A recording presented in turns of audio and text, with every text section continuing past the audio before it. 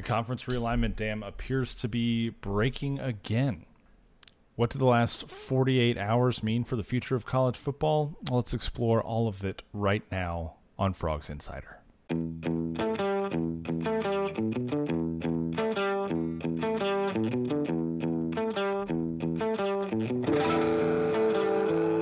Welcome into a special episode of FROGS Insider. I am Jamie Plunkett, flying solo on this episode, but don't worry, Melissa will be back with us next week.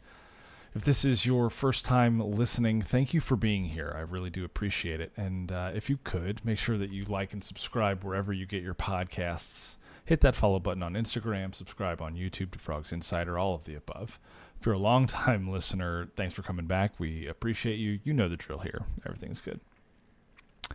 FROGS Insider is sponsored in part by Home Field Apparel. I'm not going to do any kind of big read for them today other than to say that despite it being like 187 degrees in Texas right now, I am rocking a Home Field hoodie. If you don't believe me, you can check it out on the YouTube channel. I've got the Big Sky Conference on my chest today, representing a little bit of a conference theme here on this episode. If you want this hoodie, if you want any of the TCU gear that they do offer over at Home Field Apparel, using the code FROGSIN15 will get you 15% off of a purchase there. So go and do it. It's worth it. It's the most comfortable clothing you can get. Make it happen. All right? All right. So the last 48 hours in college football have been pretty hectic, especially from a realignment standpoint. We're going to talk about the impact of the Pac-12 media deal. We're going to talk about the Big Ten's foray back into expansion, and we're going to talk about Florida State's Board of Trustees meeting that happened on Wednesday afternoon. And of course, because this is a TCU podcast, we will tie it all back into TCU kind of at the end of this thing. But I want to start with the Pac-12's meeting on Tuesday morning. I feel like this is the appropriate place to begin this conversation. Now, on the last episode of the podcast, I said that Tuesday of this week would be a big day in the world of conference realignment because we would learn more about the Pac-12 media rights deal. This is something that the Pac-12 presidents had been urging George Kliavkoff to give them for essentially a year now. They've been working on this media rights deal for a long time. You'll know from the various other podcasts and media outlets that the Big 12 and Brett Yormark cut ahead of the Pac-12 when it came to sealing and signing their media rights deal. And that put the Pac-12 in a pretty precarious position. Well, with Colorado out the door to the Big 12 last week, the remaining 9 schools in the conference essentially demanded that Commissioner George Kliavkoff present them with some hard numbers. Tuesday was the deadline that they set for him, not the deadline that he gave them for having numbers. And so you see this kind of uncomfortable tension really starting to come to a head between Kliavkoff and his presidents. And Tuesday morning just did not go well, to be completely honest. The numbers were not where they needed to be. Jason Scheer, who, if you don't follow him on Twitter, you absolutely need to. He's 24/7 Sports Arizona publisher at wildcatauthority.com. He's been on this thing from the beginning. He reported on Wednesday night that the offer was somewhere around $20 to $24.5 million per school per year. That would have put them at least $7 million per school per year behind the Big 12, which is just not a good spot to be in, considering that right now the Big 12 has the 4th biggest payout in the Power 5 conferences. So the Pac-12 would have been in last place. There were subscription targets that, if hit, could bump that number up for the Pac-12, but the real kicker, to me at least, was that the Pac-12 games wouldn't even be available with a normal Apple TV subscription. Now, Apple is the media company that came in with this offer, and what they were proposing to the Pac-12 was that the Pac-12 games would largely be streamed on Apple TV, but people would have to pay an add-on for another app or for another addition to Apple TV in order to access that Pac-12 content. It's very similar to what Apple TV is doing with the MLS this year. Now, the difficult thing for Pac-12 presidents, I think, to wrap their head around was they just went through a bad media deal that their previous commissioner, Larry Scott, negotiated for them, where they completely controlled their own broadcasting network, the Pac-12 network. The numbers on that were worse than the lowest projections they had going into that deal. And so I can fully understand the president's hesitancy to enter into another deal where there were certain benchmarks that had to be met as far as ratings were concerned. And so at the end of that meeting on Tuesday morning, there was no agreement made. Instead, they had asked for another meeting to be scheduled where they could come back and Kliavkoff could present them with maybe an additional kind of linear option to pair with that largely streaming Apple TV contract. But that meeting's probably not going to happen at this point. Let's just cut to the chase right there. When that meeting ended, several things began to happen, and they began to happen pretty quickly. First, and this is something that I know for certain, Arizona President Robert Robbins and Big 12 Commissioner Brett Yormark were in communication pretty quickly after that Tuesday morning meeting ended. There were some rumors on Twitter about the meeting being face-to-face, and they were meeting in DFW. I don't have confirmation of any of that, but I do know that they talked, and they talked a couple of different times. I also know that several Pac-12 schools made contact with the Big 12, and several more made contact with the Big 10. So it seemed like they left that meeting, and ultimately the consensus among the Pac-12 presidents was, this isn't going to happen. It's not going to happen for the Pac-12. We need to start finding our life rafts. Later in the afternoon, though, Arizona's Board of Regents went into an executive session.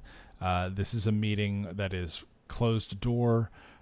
It's normally pretty private. The little details are given, and that was the case for this meeting. It's important to know that the Board of Regents oversees not just the University of Arizona, but the same board oversees Arizona State, and Northern Arizona University, all three major public universities in the state. The meeting minutes from that meeting don't clarify what that meeting was about, but the prevailing thought is that, at least in part, it was to discuss the Pac-12's media deal and come to an understanding about what the next step was for at least the University of Arizona. Now, Arizona has gotten down the road at this point on Tuesday afternoon with the Big 12 as far as understanding what it would look like to leave the Pac-12 and join their conference. They hadn't gotten as far down that road as Colorado, obviously, because Colorado felt comfortable leaving the week prior, but they had had some significant conversations pretty much since Brett Yormark had taken over as the commissioner of the Big 12. And now it's getting to the point on Tuesday afternoon where it seems like Arizona's ready to make that jump. They had waited and waited and waited. Their president had been very open about wanting to see hard numbers, and then he would make a decision. Well, he got his hard numbers on Tuesday morning, and it seemed like a decision was going to come pretty quickly for Arizona after that meeting ended. Things were relatively quiet on Tuesday night. I got a little bit of a note that said Arizona's pretty much done at that point. Obviously, at the time that you are listening to this, that's still not the case, but it is likely going to be the case, and we'll get to why that is in just a few minutes here. But Tuesday night is pretty quiet. Everybody kind of wants to see what the next step is for the Pac-12. The Big 12 has gone pretty radio silent at this point. Arizona, despite having an executive meeting for their Board of Regents, did not have much rumbling coming out of the university on Tuesday night. And so we get to a Wednesday morning and we think, okay, well, we're going to be able to see when the Pac-12 has their next meeting. We're going to be able to see what that looks like, if they get better numbers, if they get a linear option, or, hey, this might be the Big 12's opportunity to snag Arizona and then really put the Pac-12's back against a wall. Well, instead of that happening, all hell broke loose in a very different way. First and foremost, around lunchtime, reports began to spring up that a subgroup of Big Ten presidents had begun some preliminary discussions around expansion. So let's talk about this for a second. The Big Ten, as a group, expanded about a year ago by inviting USC and UCLA to the conference. That got them to 16 schools, which largely was thought of as the cap for conference expansion this go around. There's never been a conference that had more than 16 schools that was very successful when it came to scheduling, especially for some of those non-revenue sports. Travel was going to become a big issue with adding 2 schools from Los Angeles to the Big Ten, and they were undergoing a change at their commissioner position. So the tone around Big Ten and expansion for the last 8 to 10 months had really been they were content at 16 teams. And last week, even, at Big Ten Media Days, Commissioner Tony Petitti reiterated that they were focused on bringing in USC and UCLA, that they were excited about the future of the Big Ten as a 16-team league. And it really seemed like they had decided and had held on to this stance that they were going to hold at 16 teams for the time being.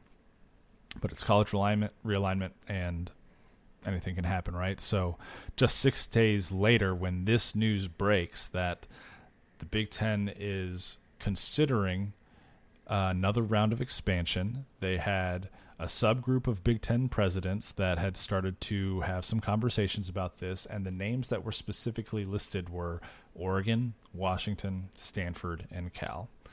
And now I know what you're thinking. Stanford and Cal, why would those 2 schools be included with Oregon and Washington? We're going to get to that in just a moment. What was interesting was the Big Ten's official statement when this news started to leak. The Big Ten Conference is still focused on integration of USC and UCLA, but it's also the commissioner's job to keep conference chancellors and presidents informed about new developments as they occur. Okay, so this statement makes it seem like, well, we see that there's some chaos and some turmoil maybe happening in the western part of the country with the Pac-12. We're just making sure that we do our due diligence as that goes about. But I want to pause for a moment here and remind everyone of one of the golden rules regarding realignment. There are a couple, but this is, I think, in this moment, the most important one. Leaks happen on purpose. We've seen that throughout the Big 12 and Pac-12 back and forth for over a year now. We've seen how the Big 12, through calculated efforts, through members of the national media, have positioned themselves as the aggressor, putting the Pac-12 in a difficult position where George Kliavkoff is forced to say things like, well, we haven't decided if we're going shopping there yet, to talking about waiting longer is actually better for our media deal, to all the way a week ago at Pac-12 Media Day saying the only reason we're not announcing a media deal today is to keep the focus on football, which clearly was not true. But this leak on Wednesday for the big... hang on. That's why those leaks, the happening on purpose, is why we could safely assume that the deal presented to the Pac-12 on Tuesday morning was not great.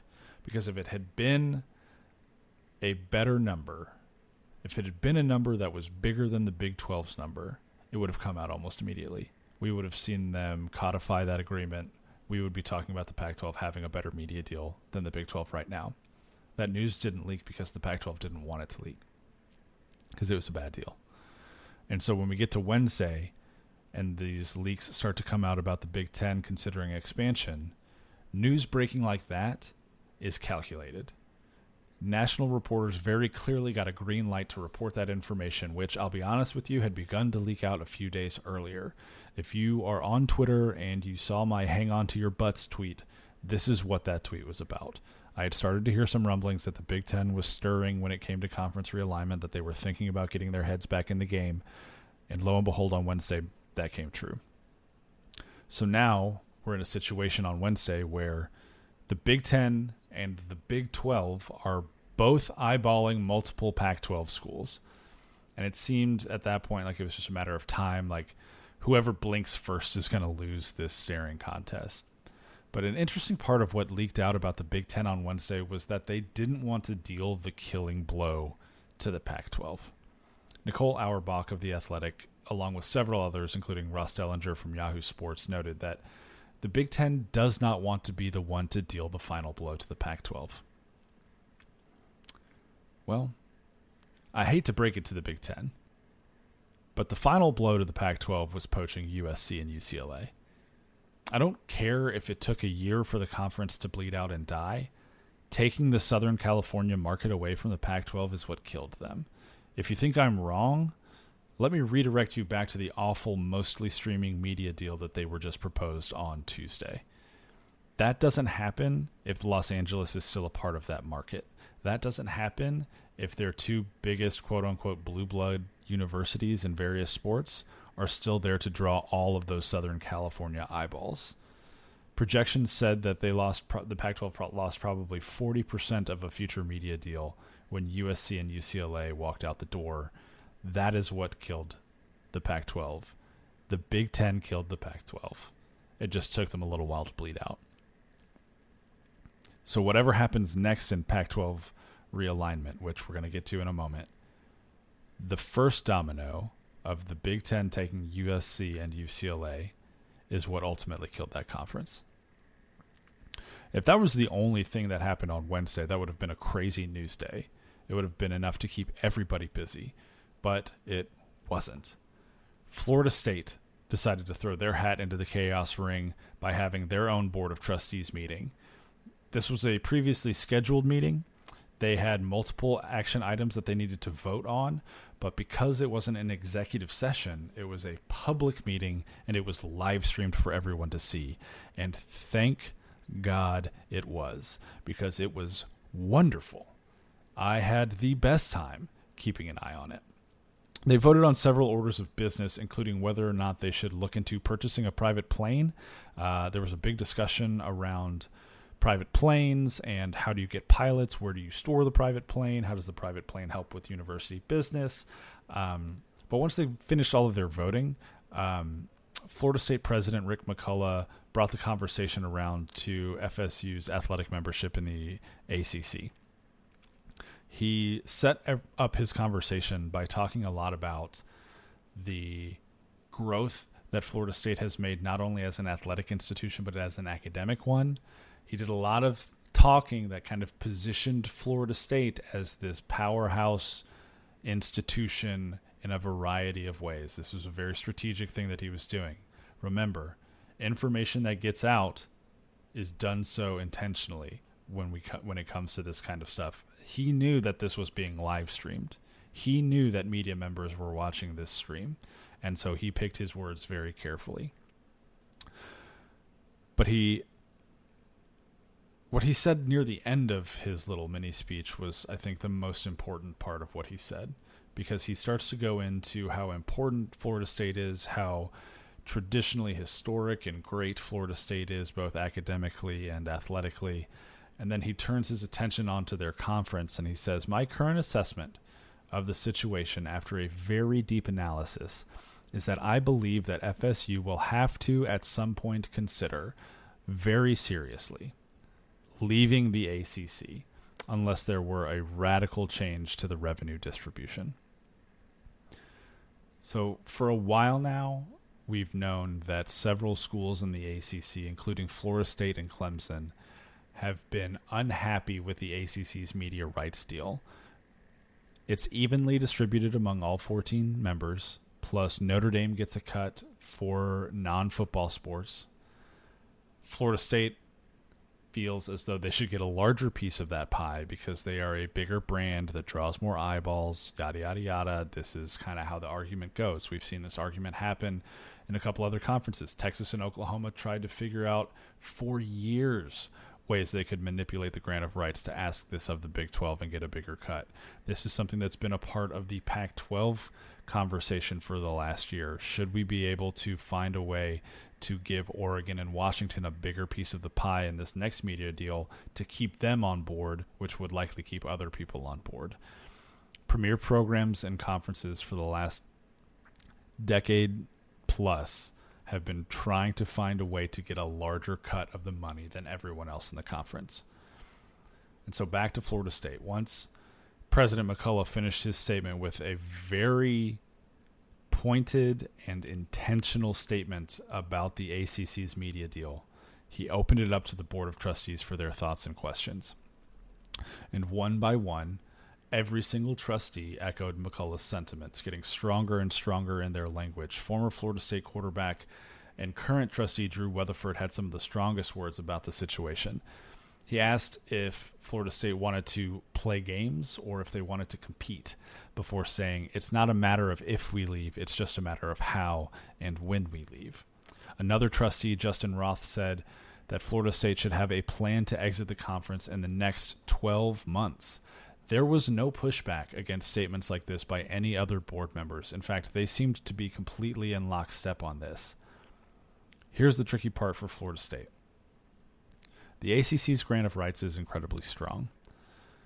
The current ACC media deal goes through 2036, and even if a team leaves early, the ACC owns the media rights to that team's home game broadcasts, essentially meaning that it would cost a school hundreds of millions of dollars to leave at that point. So you have this meeting from Florida State.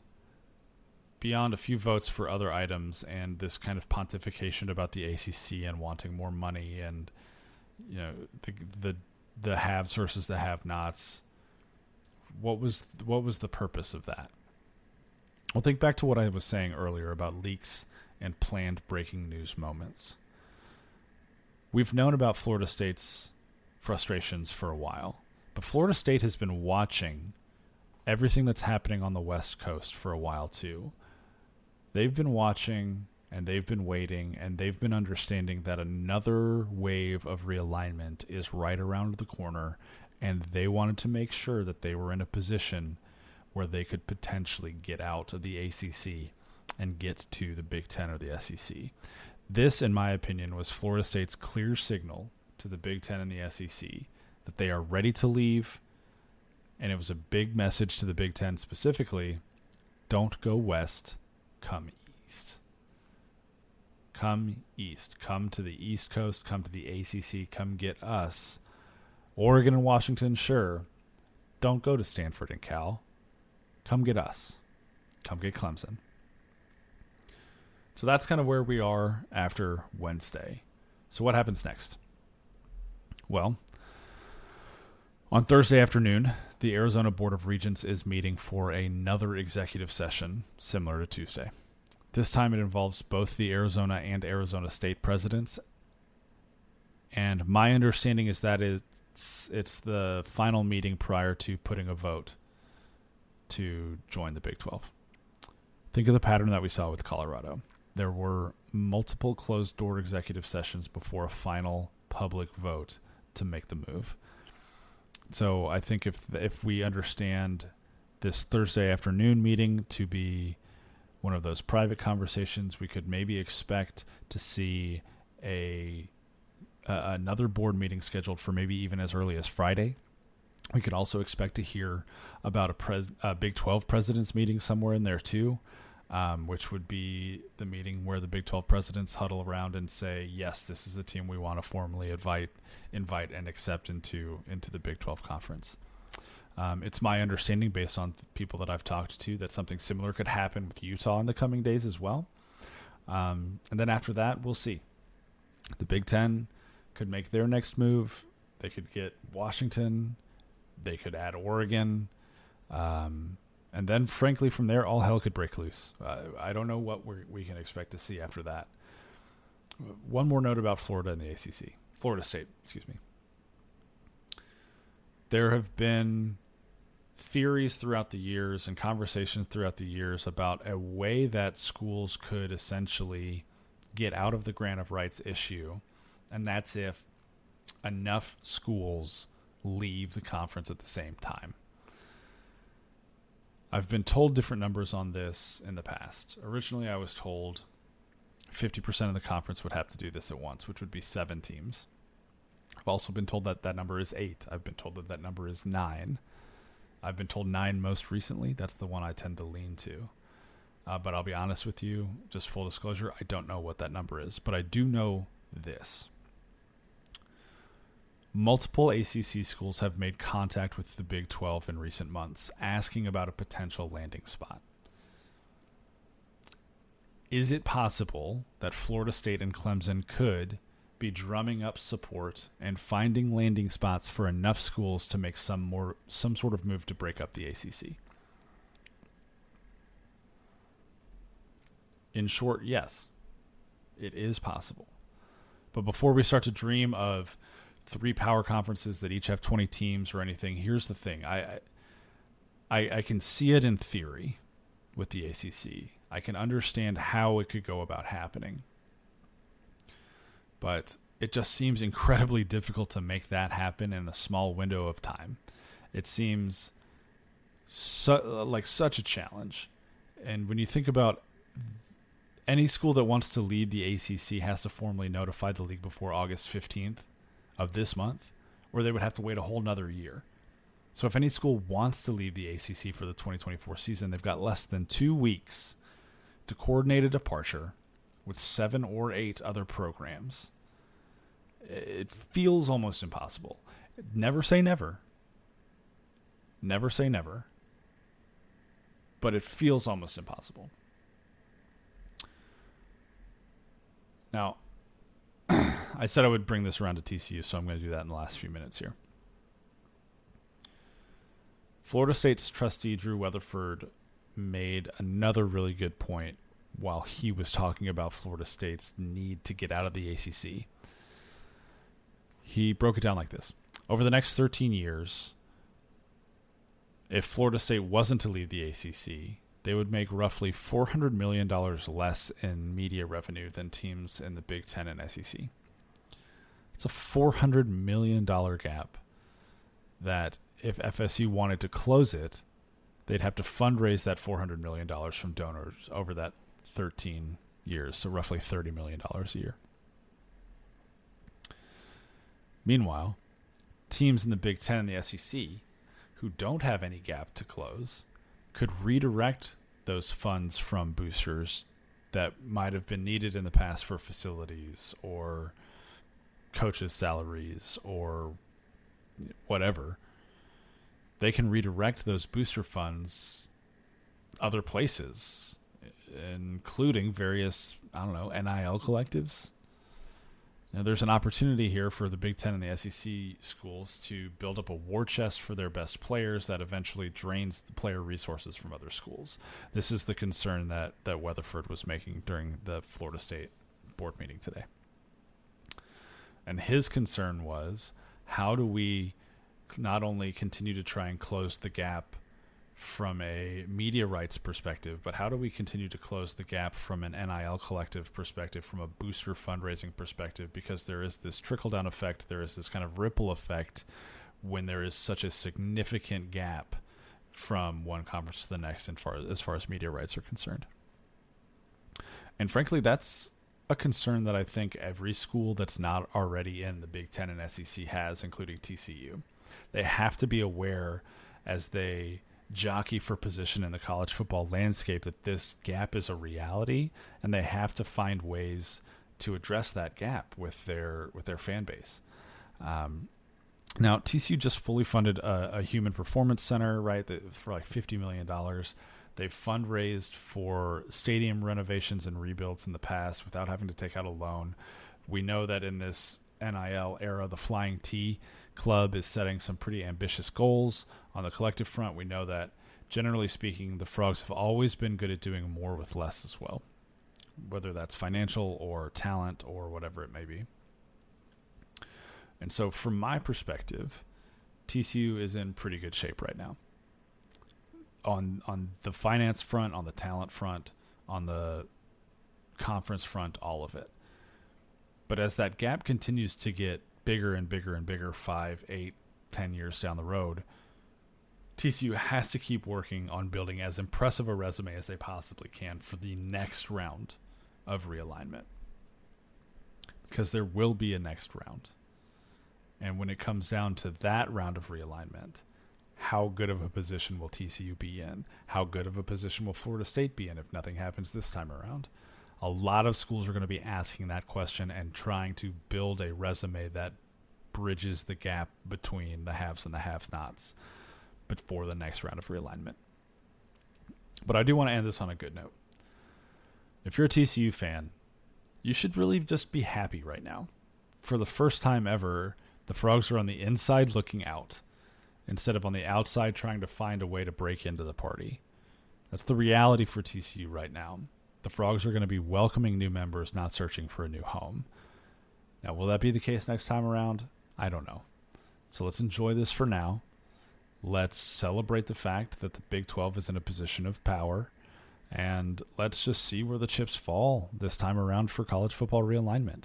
I think the Big 12 is in a pretty good place of strength. I think that whatever happens in the next 2 weeks could have ultimately bumped the Big 12 up to the third strongest conference in the country, which if you had told anybody that 18 months ago, they would have laughed you out of the room. That's a testament to the work Brett Yormark has done. It's a testament to the work the Big 12 presidents and chancellors have done. That's a testament to the work the university athletic directors have done. And that shouldn't go unrecognized in this moment. That's where we're going to end this episode of Frogs Insider, though. I hope that this was helpful. I hope that this helped you kind of gather all of the information in one place. There were a couple of little rumors in there, too. Like I said, all leaks are intentional. So I hope that you enjoyed this episode. Thank you for taking the time to listen to Frogs Insider. Once again, hit that subscribe button, leave us a rating and a review, leave a comment on the YouTube video below to tell me what you think is going to happen this next round of realignment, and keep your eyes peeled and your ears open to the realignment news that's for sure coming in the next few days and weeks. Until next time, I'm Jamie Plunkett. Thanks again for listening, and go Frogs.